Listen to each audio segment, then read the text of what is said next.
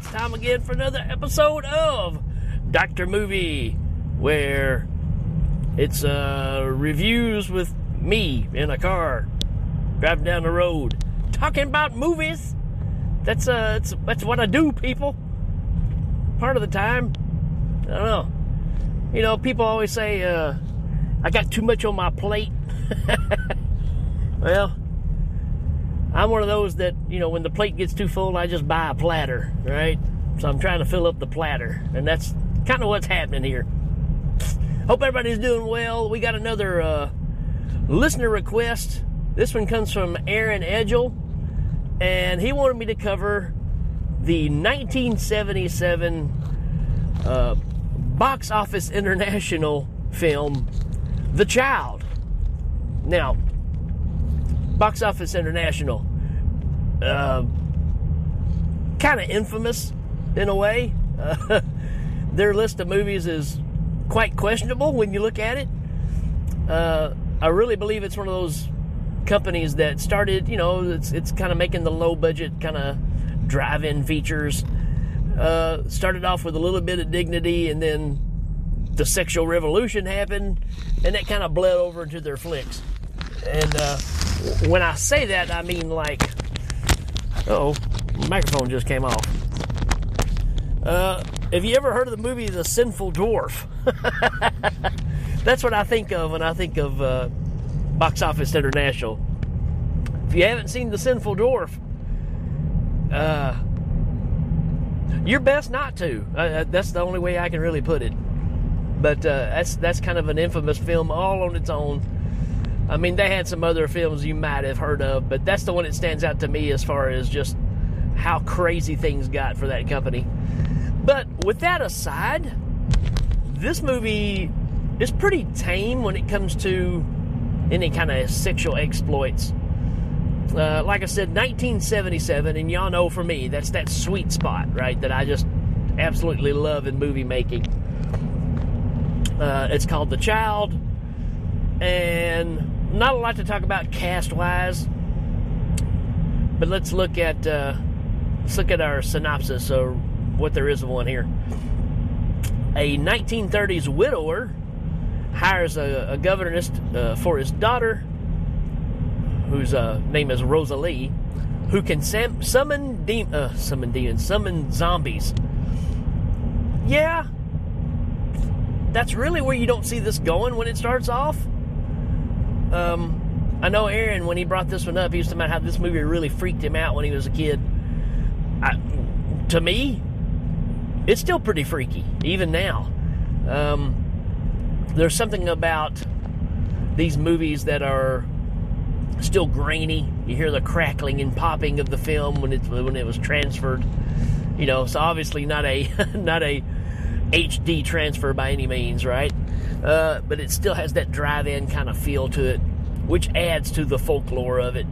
But yeah, I mean, there's a lot to unpack in this movie. I'm sure I won't get to all of it because, again, I'm trying to focus on driving and talk about this at the same time. But surprisingly, this is one of those movies that I like to say, when we talk about doing remakes, to me, this is the kind of movie that you could grab and make a remake of and make it pretty successfully. Stop remaking the classics, because it's already been done and you're not going to top what's been done. I'm sorry. You're just not. Because that's the whole reason you're remaking it in the first place, because of the namesake. This is one of those movies where all the elements are there. They probably weren't done to the best of their potential at the time that you could really tap into and upgrade. With that being said, some of the creepiness of this film, I don't think you can recapture just because of the time frame when it was done. And, you know, creativity before capital. That's a saying we use a lot at work. And it's true. I'll use a musical reference here. I've seen guys, guitar players, that'll come in and have the most expensive Marshall rack, you know, half stack, top of the line amp, top of the line guitar, top of the line effects, and it sound like crap. Then I've seen other guys that'll come in with a $30 crate amp. I'm dating myself with crate, right? or let's just say a really cheap amp, a mediocre guitar, and just a couple of foot switches, and can get every sound out of the world out of it and sound like $1 million.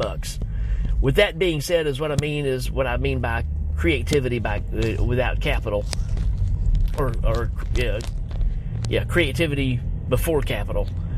Getting everything you can out of what you got. In other words, really knowing what you're doing. So, low budget people had to find a way to make these things happen. And I think this movie is a perfect example of that. This starts off, you see this young lady walking out in the woods. I say young lady, she's, I don't know, 10, 11. And she's carrying a basket or whatever. And she stops at this tombstone. And she's got a kitten. And she takes the kitten and she kind of sets it up on top of the tombstone. And all of a sudden you see this hand come up and grab the kitten, which is a kind of black, corroded, decomposed looking hand. Again, it doesn't really give away what's going on. I know I gave it away the synopsis. But you see it take the kitten and pull it down back behind the tombstone. You're like, wow, is it eating the kitten? I mean, what's going on here, right? And that leads to the young lady we see that's driving the car down the road. And she's the caretaker that they've hired to come watch over the daughter because the mother's passed away. But she has car issues and ends up walking to the next house, which this elderly lady lives at by herself. And she kind of talks about, you know, the area, and apparently this young lady that's coming there has grown up around that area before, so she knows it pretty well. But things have changed, of course. And the elderly lady kind of gives her a warning or two about, you know, you got to watch it around here. Some strange things have been going on. Don't walk out here at night. You get the whole American Werewolf speech of, you know, not beware of the moon, but stay on the path. Don't be out past dark because bad things happen, right?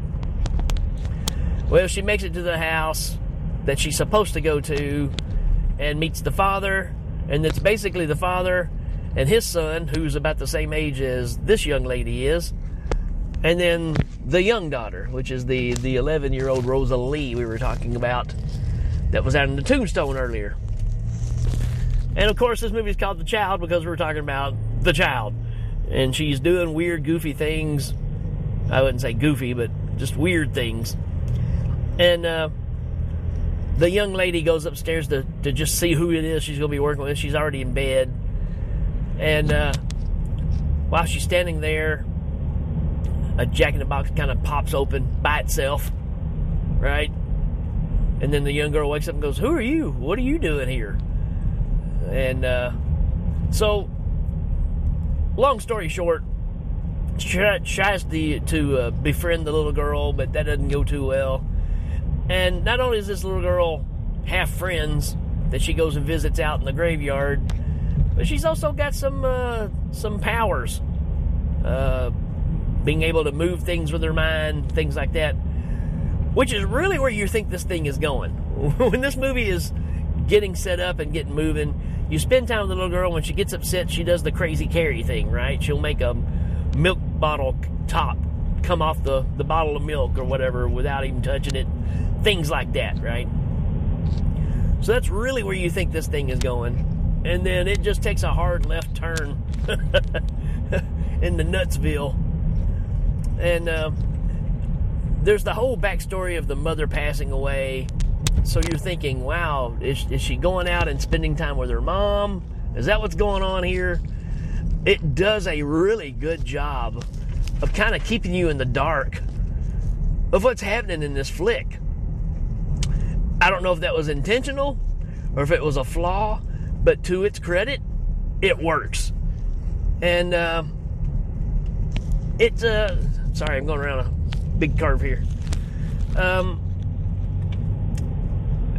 Of course, the young guy, you know, the younger male of the family, and this young lady ends up becoming friends, hanging out together, a little love interest possibly. And So the little girl doesn't like that at all, right? Because this girl is supposed to be there to take care of her and nobody else. But at the same time, she yells at her like, well, you can't tell me what to do. You're not my mom. So it's a kind of a catch-22.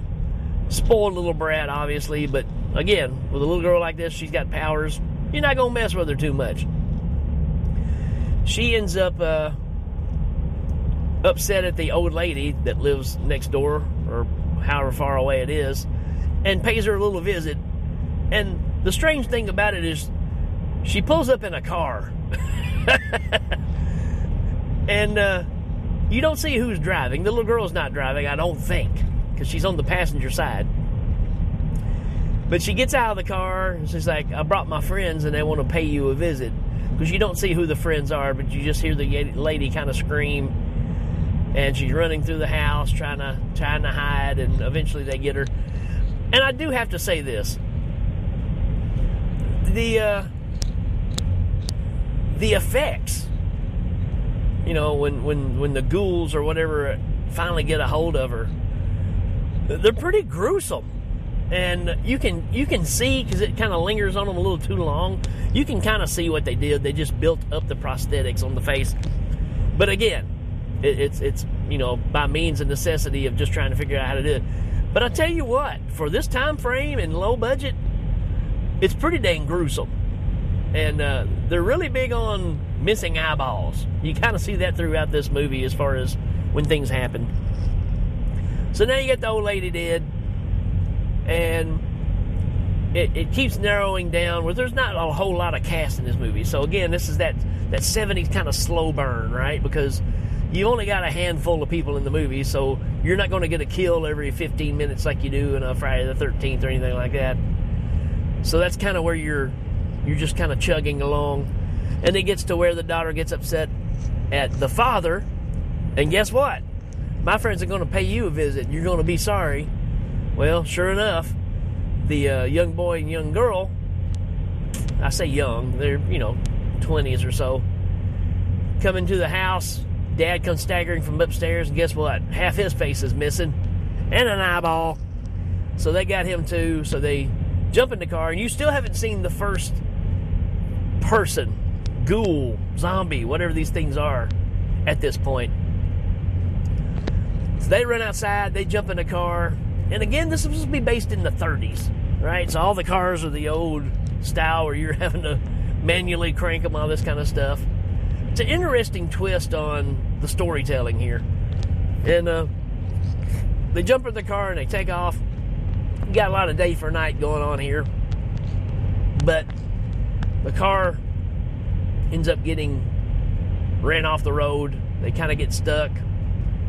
And then we see these creatures. And I will say, and I know it's just basic makeup stuff, these things are creepy looking.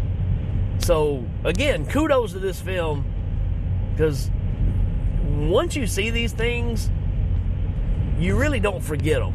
They are absolutely their own thing. And again, I'm not for sure if it was just cheaply done to get by. I'm sure it was, just because of the nature of these films. But sometimes those stars align, right? You get the lightning in the bottle.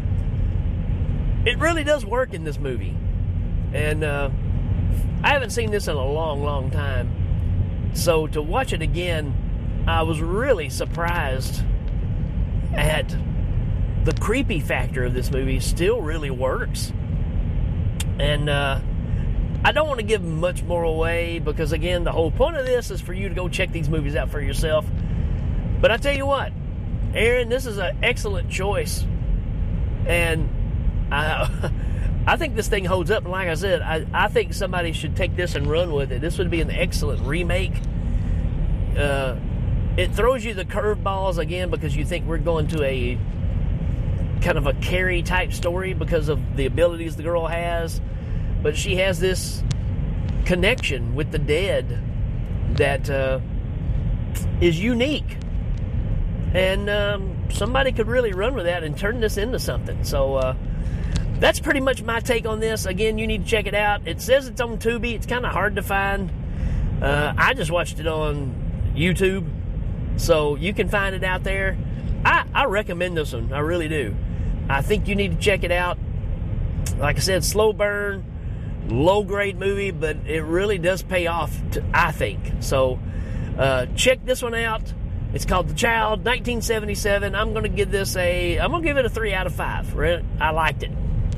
I would almost give it a 4. I would say that I really liked it. I think it's one of those that you can actually share with. Well, I recommended it, so there you go. That's my thoughts on it. I think this is kind of a hidden gem of some sort. It may not do it for you because, again, of whatever age group you grew up with watching movies, but when you put this back into the drive-in mindset, what makes Night of the Living Dead so awesome is when it came out and how it just holds true to what it's doing. I kind of feel that way with this one too. And there wasn't a lot of zombie flicks coming out of the late 60s all the way through the 70s till we really get Dawn of the Dead. So this is one of those hidden ones, man. I can't say it enough. There you go, The Child. Y'all need to check it out, folks. Till then, if you got any recommendations, make sure you share them with me on Facebook, Instagram, however you want to reach to me. Just let me know. Be glad to do them. Folks, y'all have a good day, and we will check you later.